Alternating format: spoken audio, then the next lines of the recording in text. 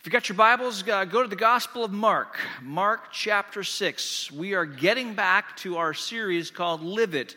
From the Gospel of Mark, we hit the pause button in December, and we're getting back going here now that Christmas is over, and so we're going to be picking that up. Have you ever bought a product that overpromised and underdelivered? You know what I mean? Like it had made these great claims, and yet it just didn't really live up to the claims. So you either put it in the attic or put it on the shelf or took it back to the store to get your money back. Here's just a couple examples of those products. First one's the Flowbee. Anyone want to admit that they have a Flowbee, or they bought a Flowbee, or they used a Flowbee? True story. Jeff Brown has a Flowbee. I don't know if he uses it, but he does have. Anything. When it comes to cutting your hair, if you have to hook a hose up to your shop vac, I don't know, that's a warning. It might be a red flag. But that's how this works. Hook up to your vacuum not included. I love this line, the Precision Home Haircutting System. Sounds so advanced. But here's another picture. This is a Flowbee fiasco. This is actually a picture of someone who used a Flowbee, and that didn't go so well. So that oftentimes that a product like that would go back on the shelf. Here's another one. This is more recent. This is called a bubble dress. Now, this is an attempt to take fashion and combine it with technology. Here's how the dress works, ladies. Remember the old mood rings that would change colors based on whatever mood you're in? That's what this is.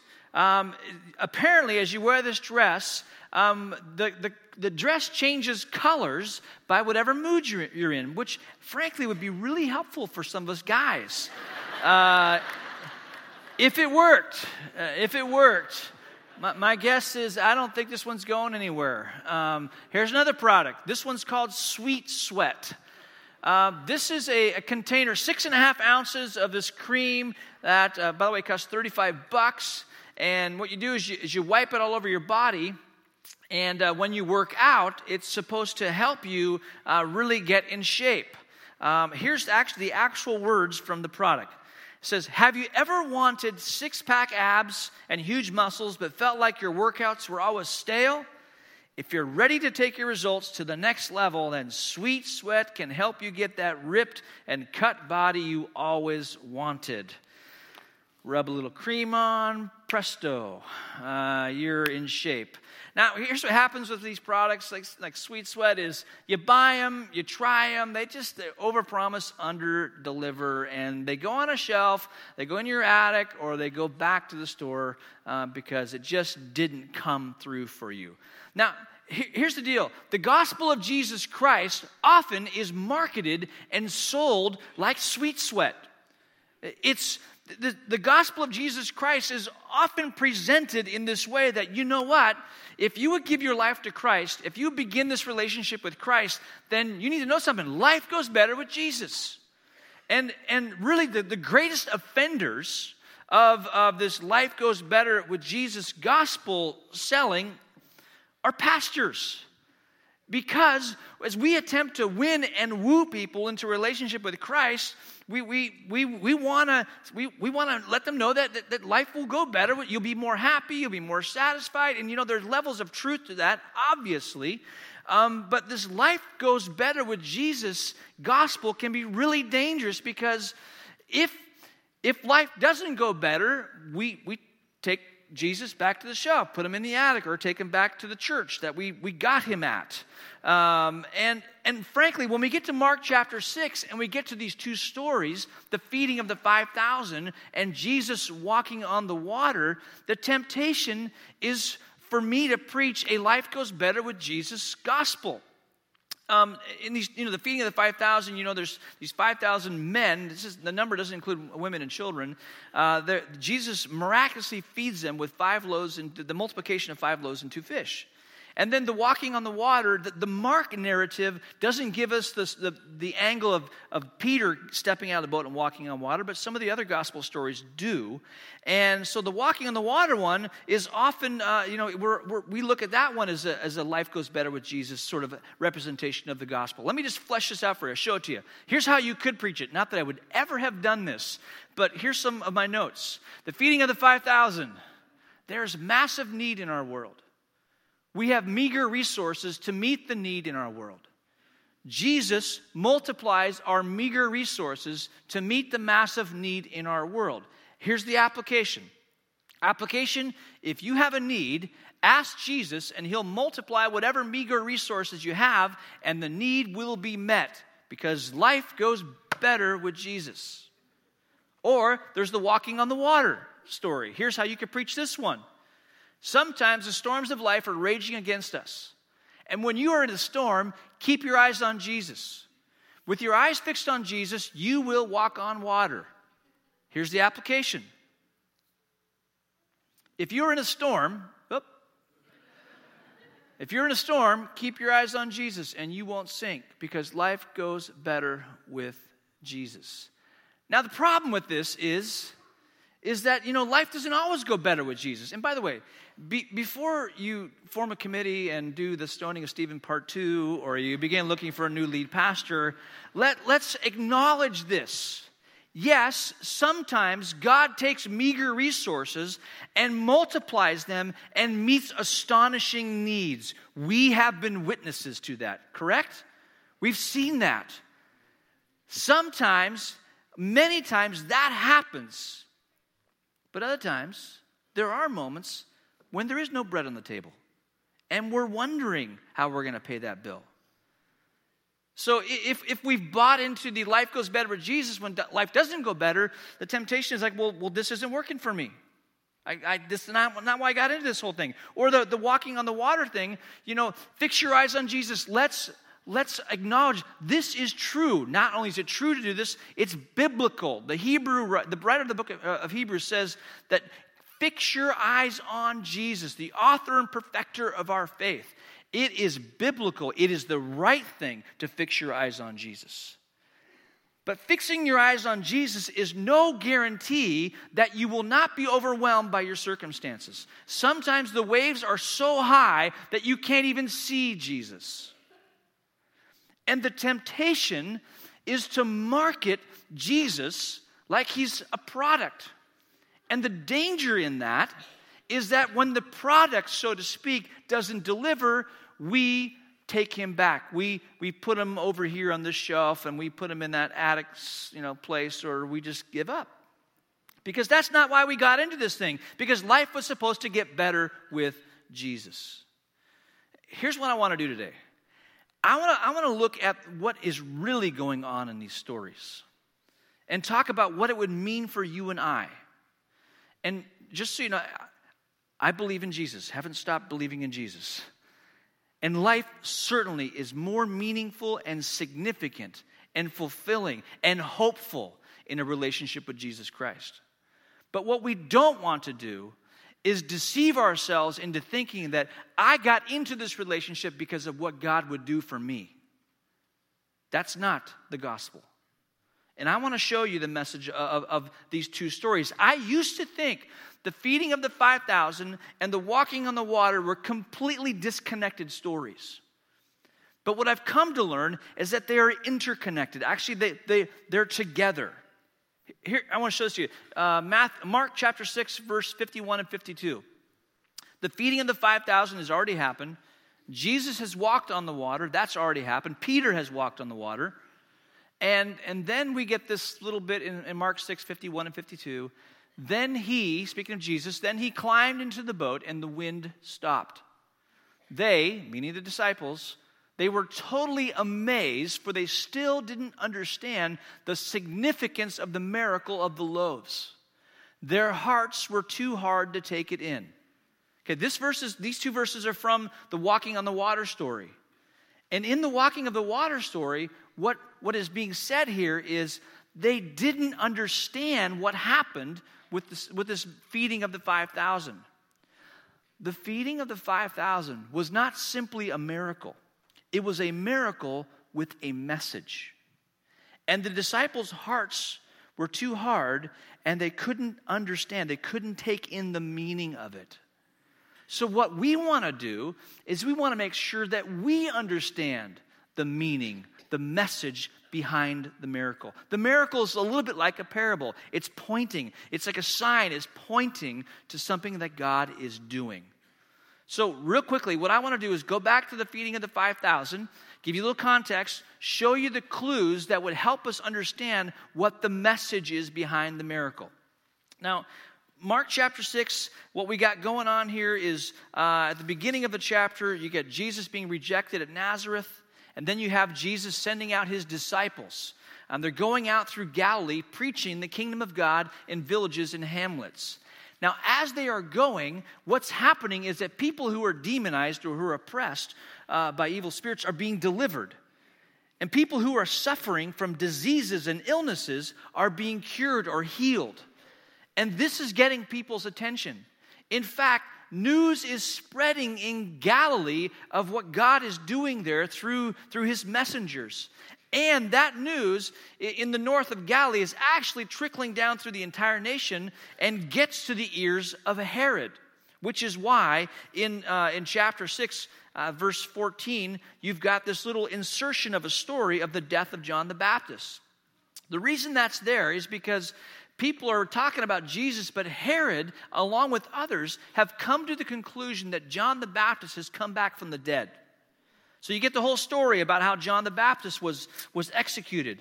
And then you've got the disciples coming back from the short-term mission trip, this awakening that's taking place in Galilee, and they come back and they're in this debrief meeting with Jesus.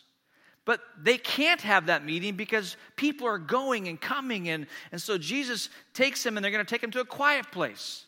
But that place doesn't remain quiet, because there's people just buzzing around them. So Jesus, it says in verse 34, Jesus saw the huge crowd as he stepped from the boat. That's where they're going to that quiet place. And he had compassion on them because they were like sheep without a shepherd. So he began teaching them many things. So the disciples have been in this preaching deal, this short-term missions trip. There's this awakening, spiritual awakening. The news is traveling through the land. They tried to debrief it. It's not working. Too many people around. Jesus begins teaching again. Now it's late in the afternoon. And late in the afternoon, his disciples came to him and said, "This is a remote place, and it's already getting late. Send the crowds away so they can go to nearby farms and villages and buy something to eat." But Jesus said, "You feed them." "With what?" they asked. "We'd have to work for months to earn enough money to buy food for all these people." "How much bread do you have?" he said. Go and find out." They came back and reported, "We have 5 loaves of bread and 2 fish." Then Jesus told the disciples to have the people sit down in groups on the green grass. So they sat down in groups of 50 or 100. Jesus took the 5 loaves and 2 fish, looked up toward heaven, and blessed them. Then breaking the loaves into pieces, he kept giving the bread to the disciples so they could distribute it to all the people. He also divided the fish for everyone to share. They all ate as much as they wanted. And afterward, the disciples picked up 12 baskets of leftover bread and fish. A total of 5,000 men and their families were fed from these loaves. Now, this miracle shows up in 3 out of the 4 Gospels. And it's astonishing because it's packed with clues. It's packed with clues about who Christ is. And the disciples couldn't put 2 and 2 together. Their hearts were too hard. So let me just walk you through the clues here so you can see what the message is. What's the message to the miracle? Is it life goes better with Jesus message, or is there something else going on here? Clue number 1, they sat down in groups of 50 to 100. This is not some insignificant detail. It's referring back to Exodus chapter 18 when Moses was administering justice to the people, the Israelites. His father-in-law said, "Moses, you're going about the wrong way. Let me teach you a leadership principle. Right now, you got everyone lining up to talk to you." That's how Pharaoh did it. You should break him into groups of 1,000, hundreds, and 50s, and 10s. And Moses did that. That became his new leadership model. This little detail in the feeding of the 5,000 is a clue. It's a breadcrumb that's going to lead us to what the message is. That's clue number 1. Clue number 2 you find in verse 42. They were miraculously provided bread and meat in the wilderness. Remember when that's happened before? Children of Israel in the desert, right? You got manna. You've got quail. Clue number 3. They were like sheep without a shepherd. This is a reference to a messianic prophecy. Zechariah chapter 10 verse 2 says, "The people wander like sheep, oppressed for a lack of a shepherd." Ezekiel 34 Verses 11 through 12 say, "For this is what the sovereign Lord says, I myself will search and find my sheep. I will be like a shepherd looking for his scattered flock. I will find my sheep and rescue them from all the places where they were scattered on that dark and cloudy day." And then verse 23, same chapter, says, "And I will set over them one shepherd, my servant David.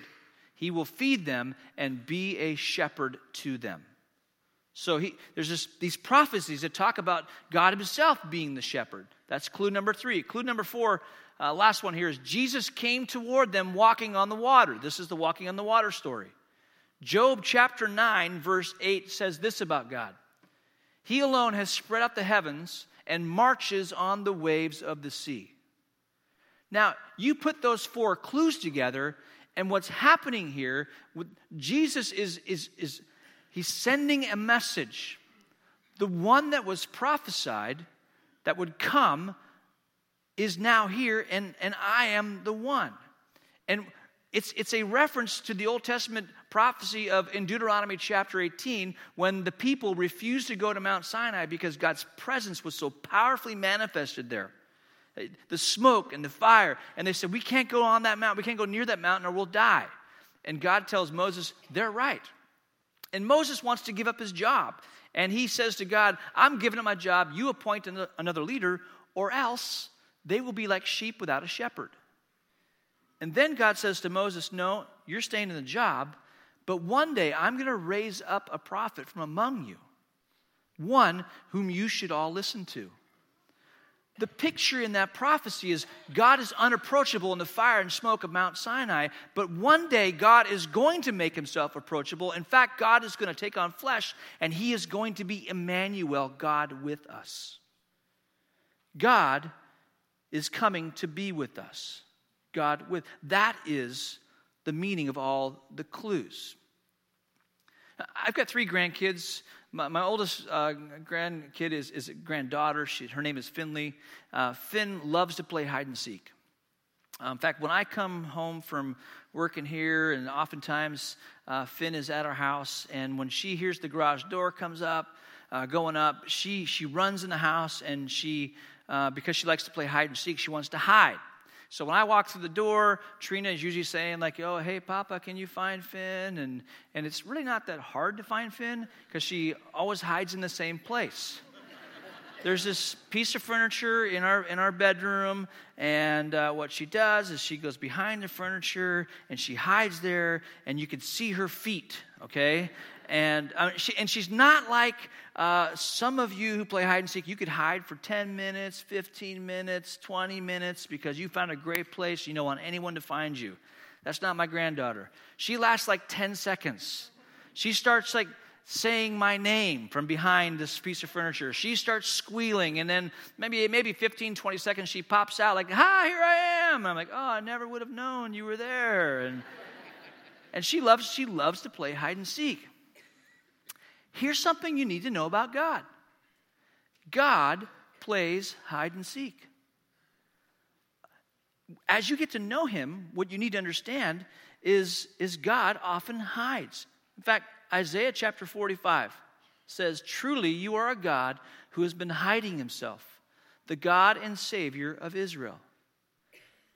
This prompts questions from people who are on spiritual journeys. They're like, "Well, why isn't God more obvious?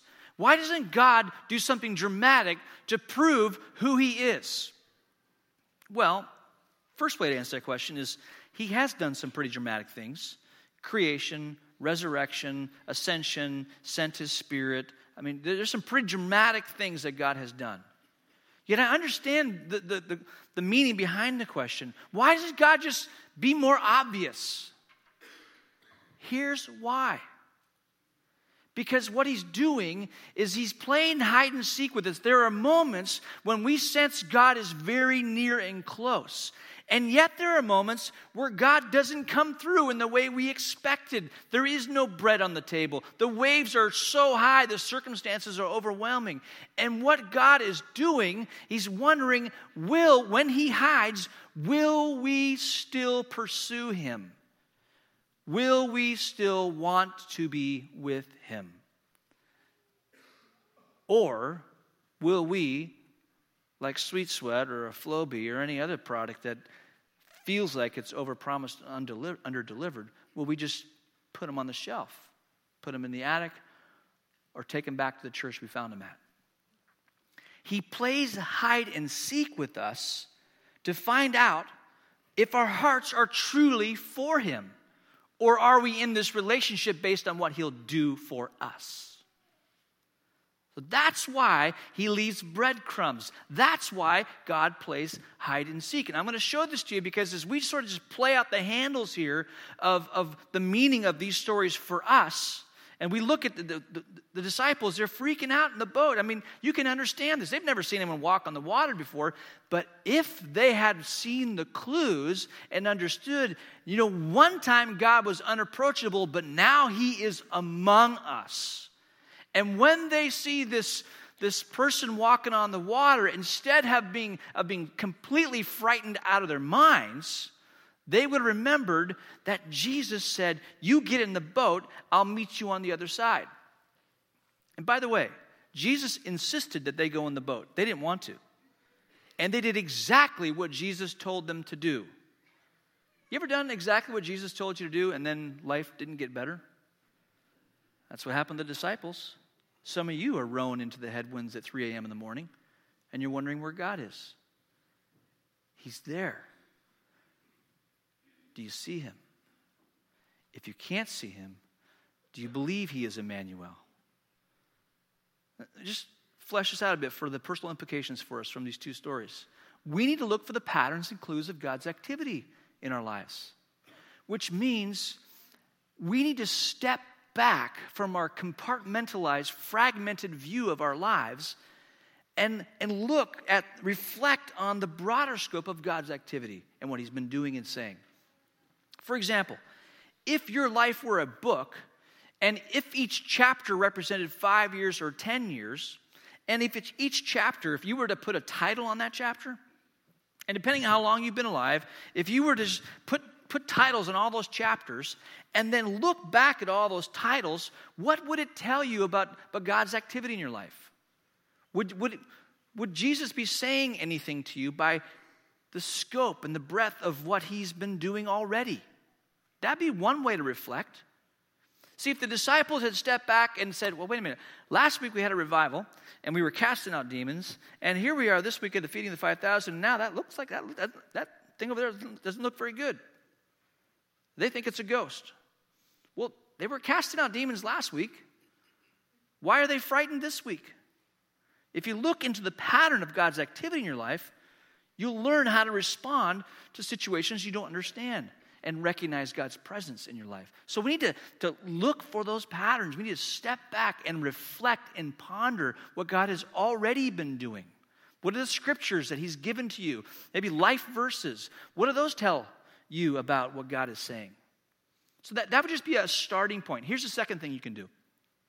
Check your motives. And what I want to do here is, on this one, is if you go from Mark 6 to John 6, Mark 6 gives us the front end of the feeding of the 5,000. John chapter 6 gives us that same story, but then tells us what happens after Jesus gets in the boat and goes to the other side of the lake. And what happens is when he goes to the other side of the lake, the crowd that he just fed yesterday is clamoring to be with him again. And when they're there with him again, and Jesus sees the crowd, listen to what he says to them. Here's the verse from John 6:26. I tell you the truth, you want to be with me because I fed you, not because you understood the miraculous signs. Don't be so concerned about perishable things like food. Friends, you've made the journey around the lake to be with me today because yesterday I gave you bread and fish. And today, you're with me again today, not because you believe I say who I am. You're with me today because you think you're getting bread and fish again. You're following me because of what you think I will do for you. That's what Jesus, he's calling out their motives. And he's exposing this life goes better with Jesus discipleship. And so he's calling him on their motives. And then you get into this whole discussion. Jesus starts talking about being the bread of life. But here's the thing for us, is we need to check our motives. Are you in this relationship with Jesus Christ because of what he'll do for you? And friends, if that's your primary motive, what will happen is when God does not answer the prayer, or when you're burying your spouse, or when you have a miscarriage, or when you can't get a job, or when you enter into depression, you can't see Jesus, you're looking for him. If you got into this because life is supposed to go better with Jesus, you're going to take Jesus and put him on the shelf and return him from wherever you found him. But if you got into this relationship because of your love for Jesus, because what he accomplished on the cross for you by grace, if you're in this journey because you believe in him and you keep believing in him and your hope is in him, that even though it's difficult to see him at times, even though when he's playing hide and seek and it's maybe even frustrating, you will stay in the relationship because it was never about life goes better with Jesus. It was about hope in Jesus. And yes, there is much joy in this relationship in Christ.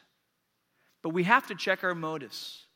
Why are you following? Why am I following him?